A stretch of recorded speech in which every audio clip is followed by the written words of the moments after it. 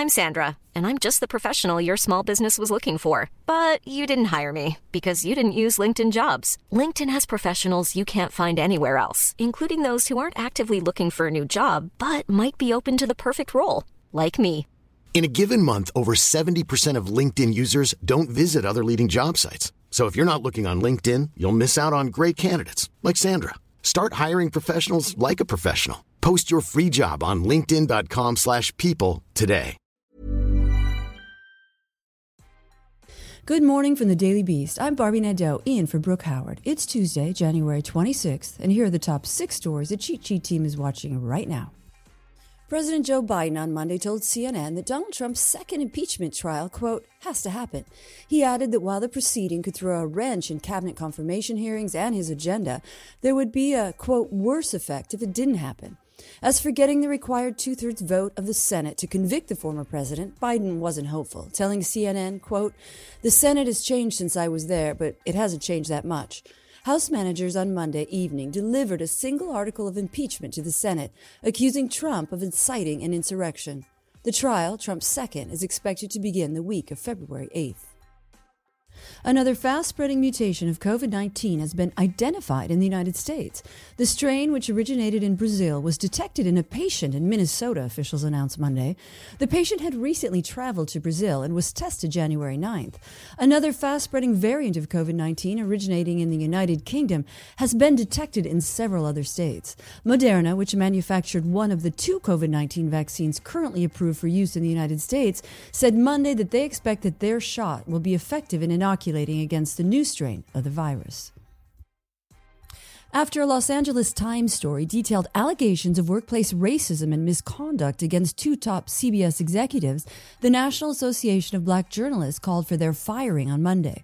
According to the Times article, CBS television station's president Peter Dunn and his assistant David Friend blocked efforts to hire black anchors, with Dunn allegedly referring to one black anchor's speech as, quote, jive talk. The journalist group said in a statement, quote, it's clear that there's a massive problem among CBS-owned and operated stations, adding, quote, in order for the company's culture to be transformed, it must begin with the firing of Dunn and Friend. Dunn did not respond to the Times' request for comment. The woman accused of stealing House Speaker Nancy Pelosi's laptop during the January 6th insurrection in the U.S. Capitol has urged fellow rioters to destroy evidence, prosecutors said Monday. Justice Department officials requested that 22-year-old Riley Williams be barred from accessing the internet. Williams was released from jail last week due to her lack of prior criminal history and placed in the custody of her mother on the condition she avoid contact with other rioters. Judge Martin Carlson told Williams that her mother could be criminally charged if she failed to meet the conditions of her release, saying, quote, your mother is making an enormous leap of faith on your behalf. The judge added, quote, you're the one person in this courtroom who can make sure that your mother doesn't have to choose between her love for you and her duty to this court.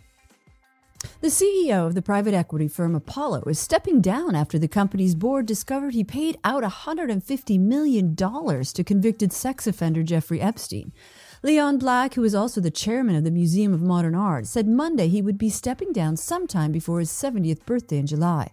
Apollo's board had ordered an inquiry into Black after the New York Times reported in October that he had wired up to $75 million to Epstein after his 2008 conviction for soliciting prostitution from a teenage girl. Black has denied any involvement in Epstein's international sex trafficking ring and has not been accused of sexual misconduct. Before January 6, Jordan Revlett's claim to fame was as the 4th-place winner of the 2019, quote, She Thinks Her Farmer's Sexy contest, sponsored by Ohio Valley Insurance Agency.